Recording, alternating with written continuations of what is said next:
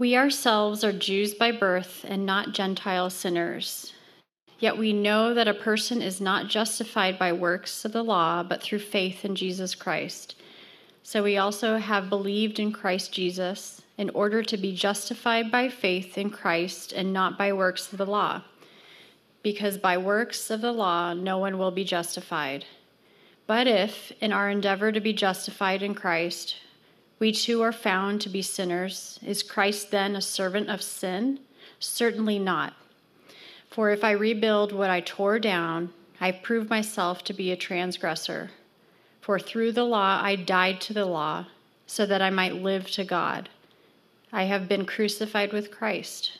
It is no longer I who live, but Christ who lives in me. And the life I now live in the flesh, I live by faith in the Son of God, who loved me and gave himself for me. I do not nullify the grace of God, for if righteousness were through the law, then Christ died for no purpose. This is God's word. Dear Lord, I just pray that you would, that you would be with us during this time. I pray that you would just kind of richen and enlighten these words that I have prepared, that they would be a blessing to everyone here. I pray that you would increase, that I might decrease. I pray that just in terms of like physical health, that I would be able to get through this without coughing a whole lot, just because I don't want to distract or disrupt the flow. I pray that you prepare everyone's hearts to hear this, whether in person or online. In Jesus' name, amen. All righty, team.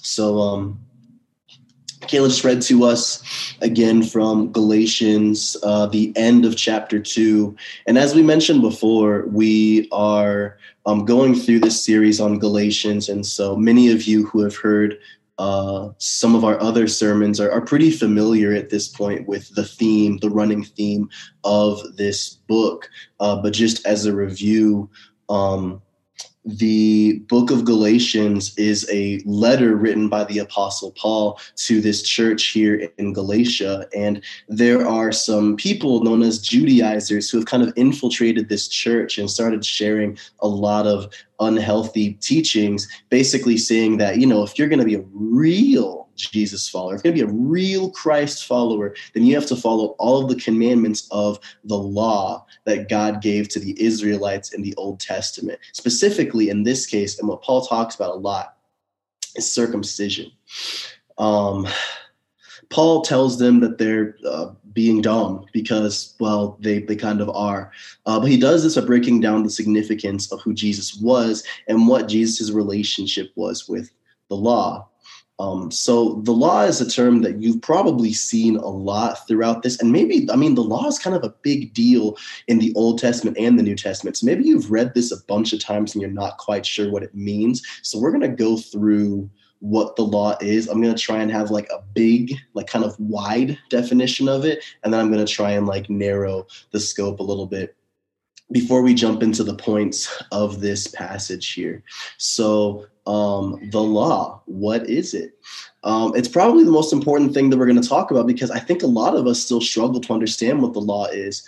I remember probably like the first year that I was a Christian, I did this Bible study for a church I was going to where they just like gave me a commentary and were like, all right, read Romans and then answer these questions. And I typed out all these responses and all the questions had to do with the law.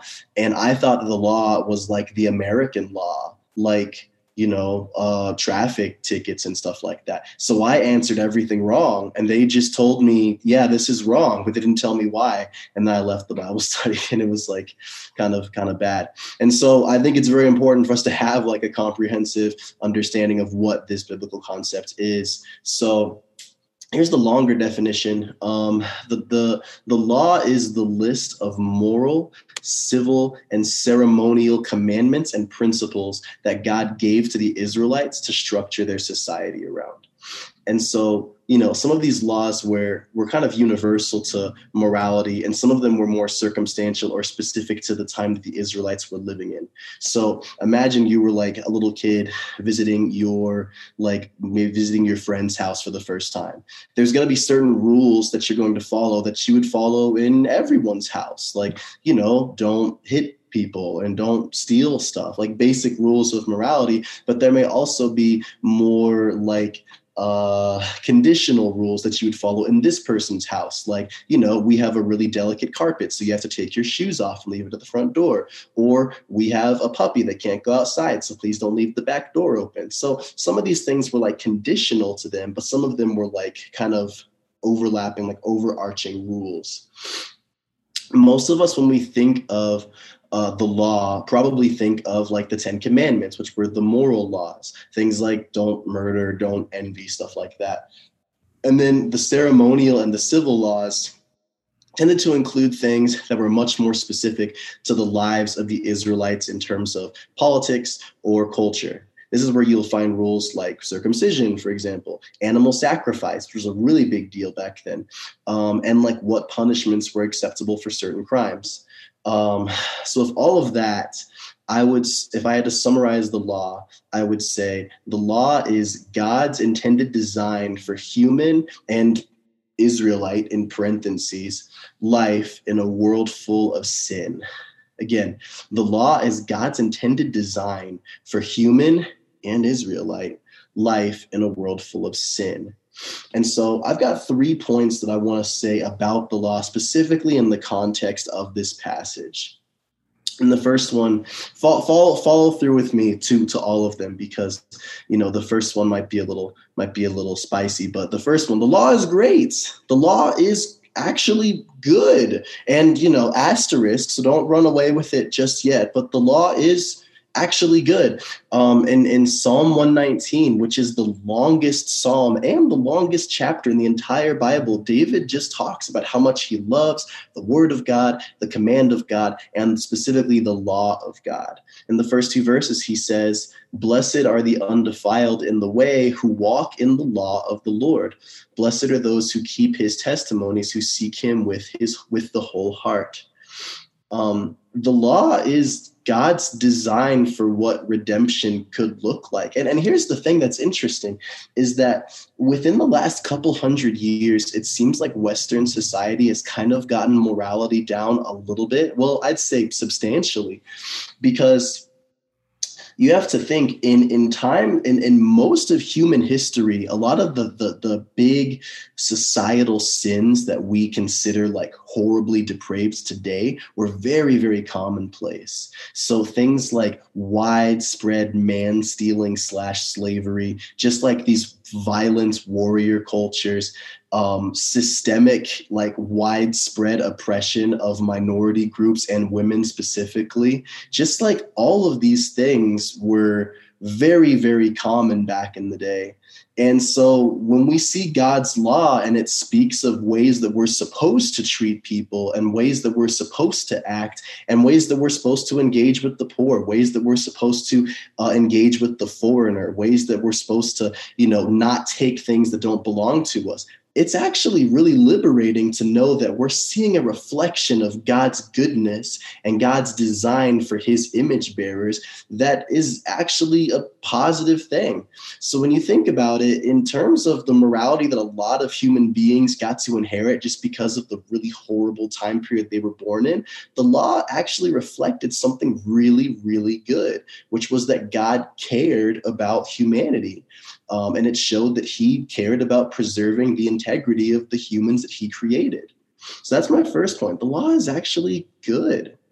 And here's my second point, which is going to sound like the exact opposite. The law is terrible. The law is terrible. Parentheses, at saving us. The law is terrible, parentheses, at saving us.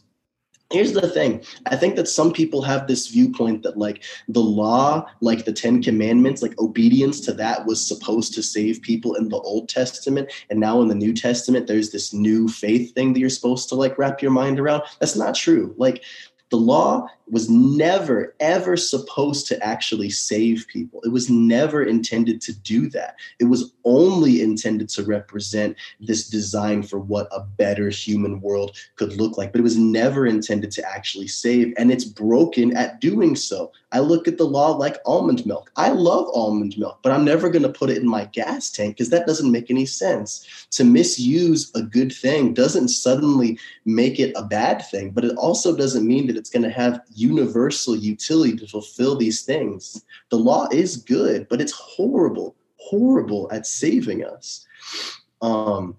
If we look at Psalm 51, which was written by David, again, it's kind of David in a very different place. Many of you guys who know the background, and I won't go into a ton of this story, know that before writing Psalm 51, David had just gotten confronted for basically committing adultery and killing the woman's wife that he was cheating with. Oh my gosh, no. He slept with Bathsheba, who he saw bathing weirdly, and then he killed her husband so that because he got her pregnant. I said I wasn't going to spend a lot of time on it, but then I messed up the story, so my bad. So David was pretty chill about what he did for a while, and then he got confronted, and then had to realize that, like, oh shoot, I actually have to confess to God for these lousy things that I did. And so in Psalm 51, this is him praying to God for forgiveness. And if you'll notice, he doesn't mention that the law will save him in this passage because he knows that it won't. He says, according to your loving kindness, according to the multitude of your tender mercies, according to your many mercies, God, can you blot out my transgression? God, can you forgive me because you're merciful, and can you forgive me because you love me? Like, he's appealing to who God is because he knows that the law that he just broke is incapable of saving him. The law, for everything it is reflecting that is good, is completely broken when it comes to forgiveness, which is the main flaw that it has. So the law is good in that it is a good thing. It was created to be a good thing, but it's terrible at saving us, and it was never intended to. Now, you might be saying, well, wait a second there, John.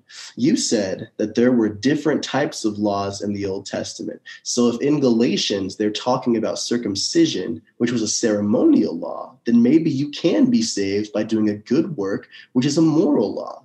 And to that I would say, wow, A+ for listening. That was a minute detail that you caught on to. However, the problem is that's still really missing the boat. And I'm going to turn you to Ephesians chapter 2 for a little bit more clarity there. Ephesians chapter 2, please.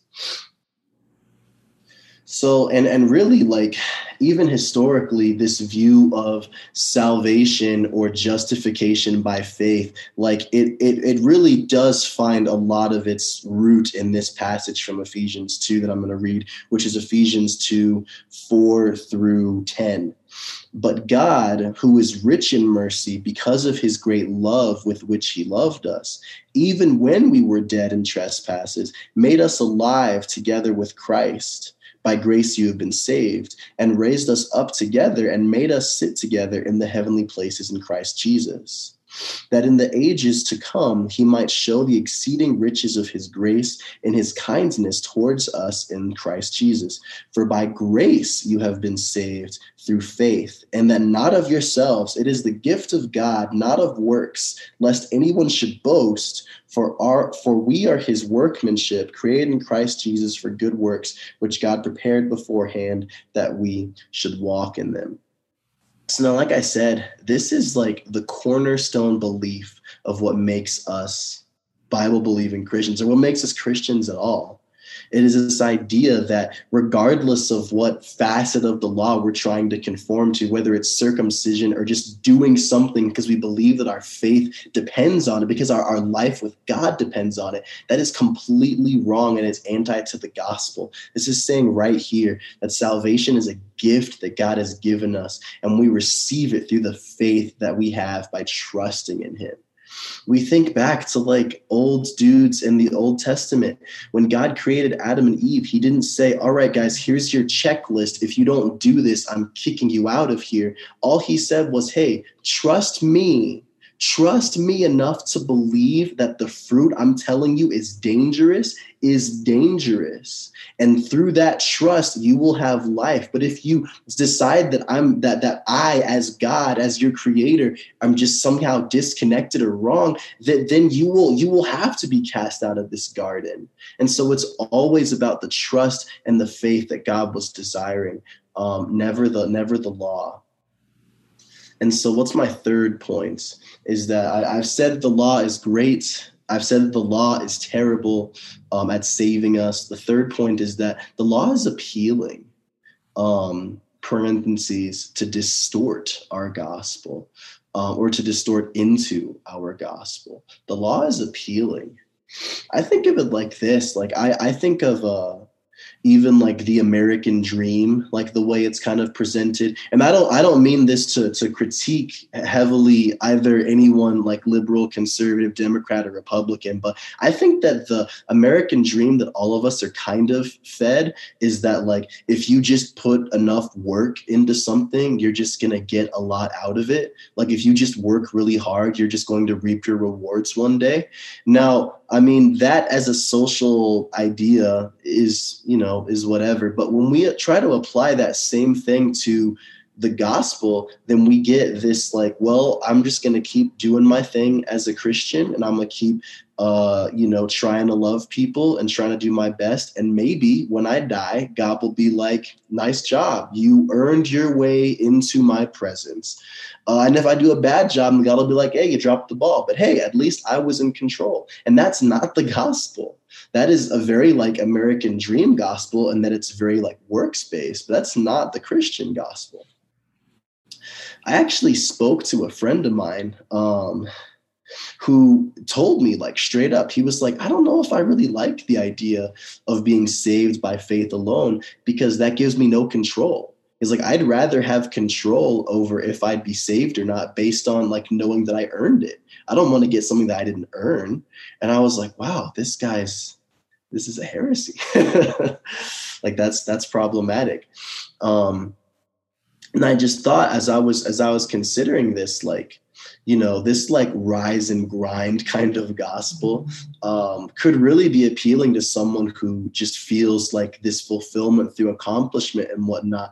But I think of the guy who was a lifelong criminal, a thief, and was literally being crucified right next to the Son of Man as he was being crucified for crimes that he didn't commit. That guy's got no opportunity to grind or to work or to earn his way to heaven. And yet just a couple words of faith and belief, and Jesus turns to him and says, I will see you today in paradise. And that is a beautiful thing. And it's very much not a works-based gospel. The second thing, oh man, I feel weird about this one, but we're going to try to wade into these muddy waters, you guys. So,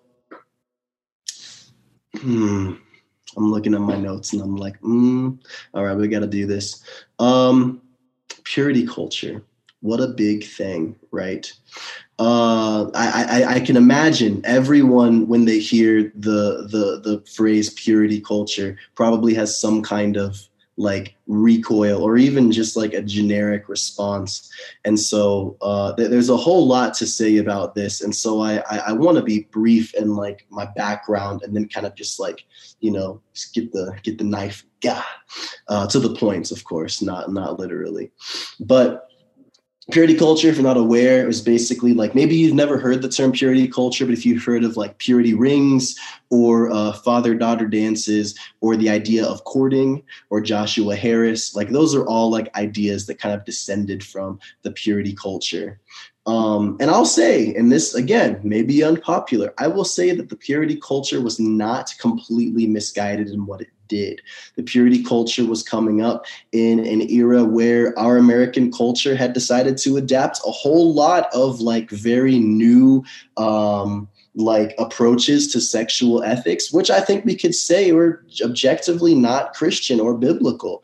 And so instead of deciding to like really reinforce what healthy sexuality looks like, they decided to create all of these like systems of like shame that were both equally harmful for men and women. And when we look at all of that, especially in the context of what happened earlier this week, where a young Bible reading, church attending young man in Atlanta actually murdered 8 people because he said that he had a sex addiction and he wanted to murder these people because he saw them as temptations that needed to be eliminated. like that does make us kind of think about how we've, as a church, have tackled issues of not just sex, but shame as a whole. And I do have to throw a bunch of disclaimers out there to talk about something that happened so recently. First is that this was super recent. We don't know what the impact of, let's say, really severe mental illness could have been on this guy. Not that it takes away the horror and the evil of these crimes. Also, because 6 of his 8 victims were Asian American women, there's a very possible link to some kind of racial factor. And third, I'm certainly not implying that purity culture or teaching against a worldly view of sex is pro-murder or violence. But here is what I can say is that it often produces an idea of shame that starts to turn into this gospel of shame. You have to conform to this certain approach of your own morality. And every time you violate that, God is kind of removing his grace and his love and his kindness for you. And that is very, very anti-gospel. A gospel of shame related to or not related to purity culture or purity in general is going to create a God who is like this carrot on a string savior, who's always yanking his goodness away to those who disappoint him and fail to live up to his standards. And what this does is it creates this internal kind of self-loathing, a perpetual problem who can't do anything right and can't earn the grace of a God who you thought was nice and turns out is not so much. But what I've also observed, especially in the context of this dude and from what he reportedly said, this type of shame, like gospel, doesn't just devour like its host, but kind of everyone around it. When you have this twisted gospel mentality, you don't just resent yourself as a failure, but you resent the others who don't meet up to your expectations or standards, especially when those failures lead to your own stumbling or failures. And this is where I can kind of bring in my own self as an example, and not a proud example either. But I certainly recall being a student in my early 20s, which makes me sound old. I'm only 28. But in my earlier days, I went to the University of Arizona and I had to walk around campus all the time. And, you know, it was weird. I was like this 18 through 21 dude who was, really trying my best not to look at porn and just do wrong sexual stuff. And I'm walking around this campus with all these young women who were dressed in my mind very immodestly. But I'm not looking at them and thinking, these are vessels of God's goodness. These are what is it? These are people made in the image of God who are sinners, who are acting out of that sin mentality. In my mind, I'm thinking they're messing with me.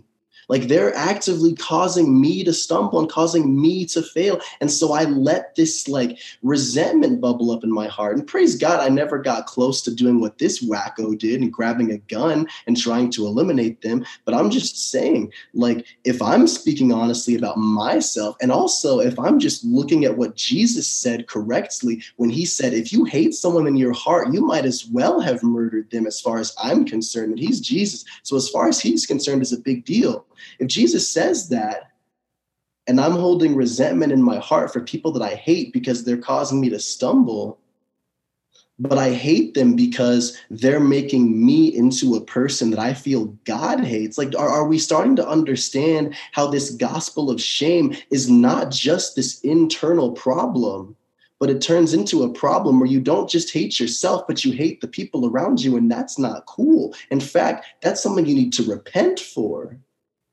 And I don't know the struggles of women enough to say, hey, this is where you have to apply this. But I can look at dudes and be like, you need to stop that. You need to stop that. That's what I wish I had told myself back in the day. Hey, that's not cool, dude. Like, simple stuff. I think sometimes we even like romanticize this idea of being the broken, suffering servant. Oh, I try so hard, but I fail. I fail the glory of God every day, but I'm going to keep on trying. I'm going to keep on trying. That's not the gospel, dude. That's not. That's not, and we need to stop romanticizing that as a church. We need to stop romanticizing this idea that this person is so brokenly humble. No, there is humility and there is like actively rejecting the love of Christ. And I have experienced a long life of that. And trust me, like I said, I'm 28. It feels long. It feels like I've had a long life in this. And I'm trying to push against that every day. So let me say to my self-loathing brothers and sisters, like, you are not just being some fancy biblical prophetic version of humble. No, it's actually rejecting the goodness of God and what he has called you by changing you into a new creation. And we need to recognize that. And that's not to like pour more shame on. It's to say, man, like, you're standing out in the rain and there's a Ramada right next to you. Like, fight for that. Like, there's better than that. I'm a little bit off the notes there, but that's what happens when you bring in a personal story. So last point, which is actually not so much a point, but it's you guys asking me, so then what's your point, John? Are Christians just supposed to believe in God and then do whatever they want for the rest of their lives? Like, we just have no standard for how we're supposed to live. We're just saved by faith and not by anything else? Absolutely not. Absolutely not. Excuse me. If we look back to Ephesians 2, it says, especially in verses 8 through 10, for by grace you have been saved through faith, and not of yourselves, it is the gift of God, not of works, lest anyone should boast.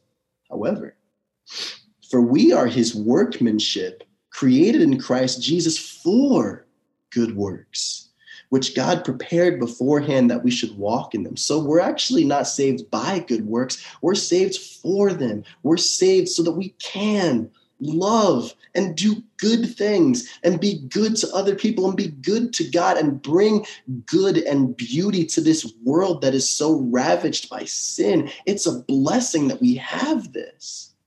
One thing I love to point out about this verse, and I feel like I've mentioned in the sermon in the past, but I don't know, is that workmanship, the Greek word for it, is actually the same word that we get poem from.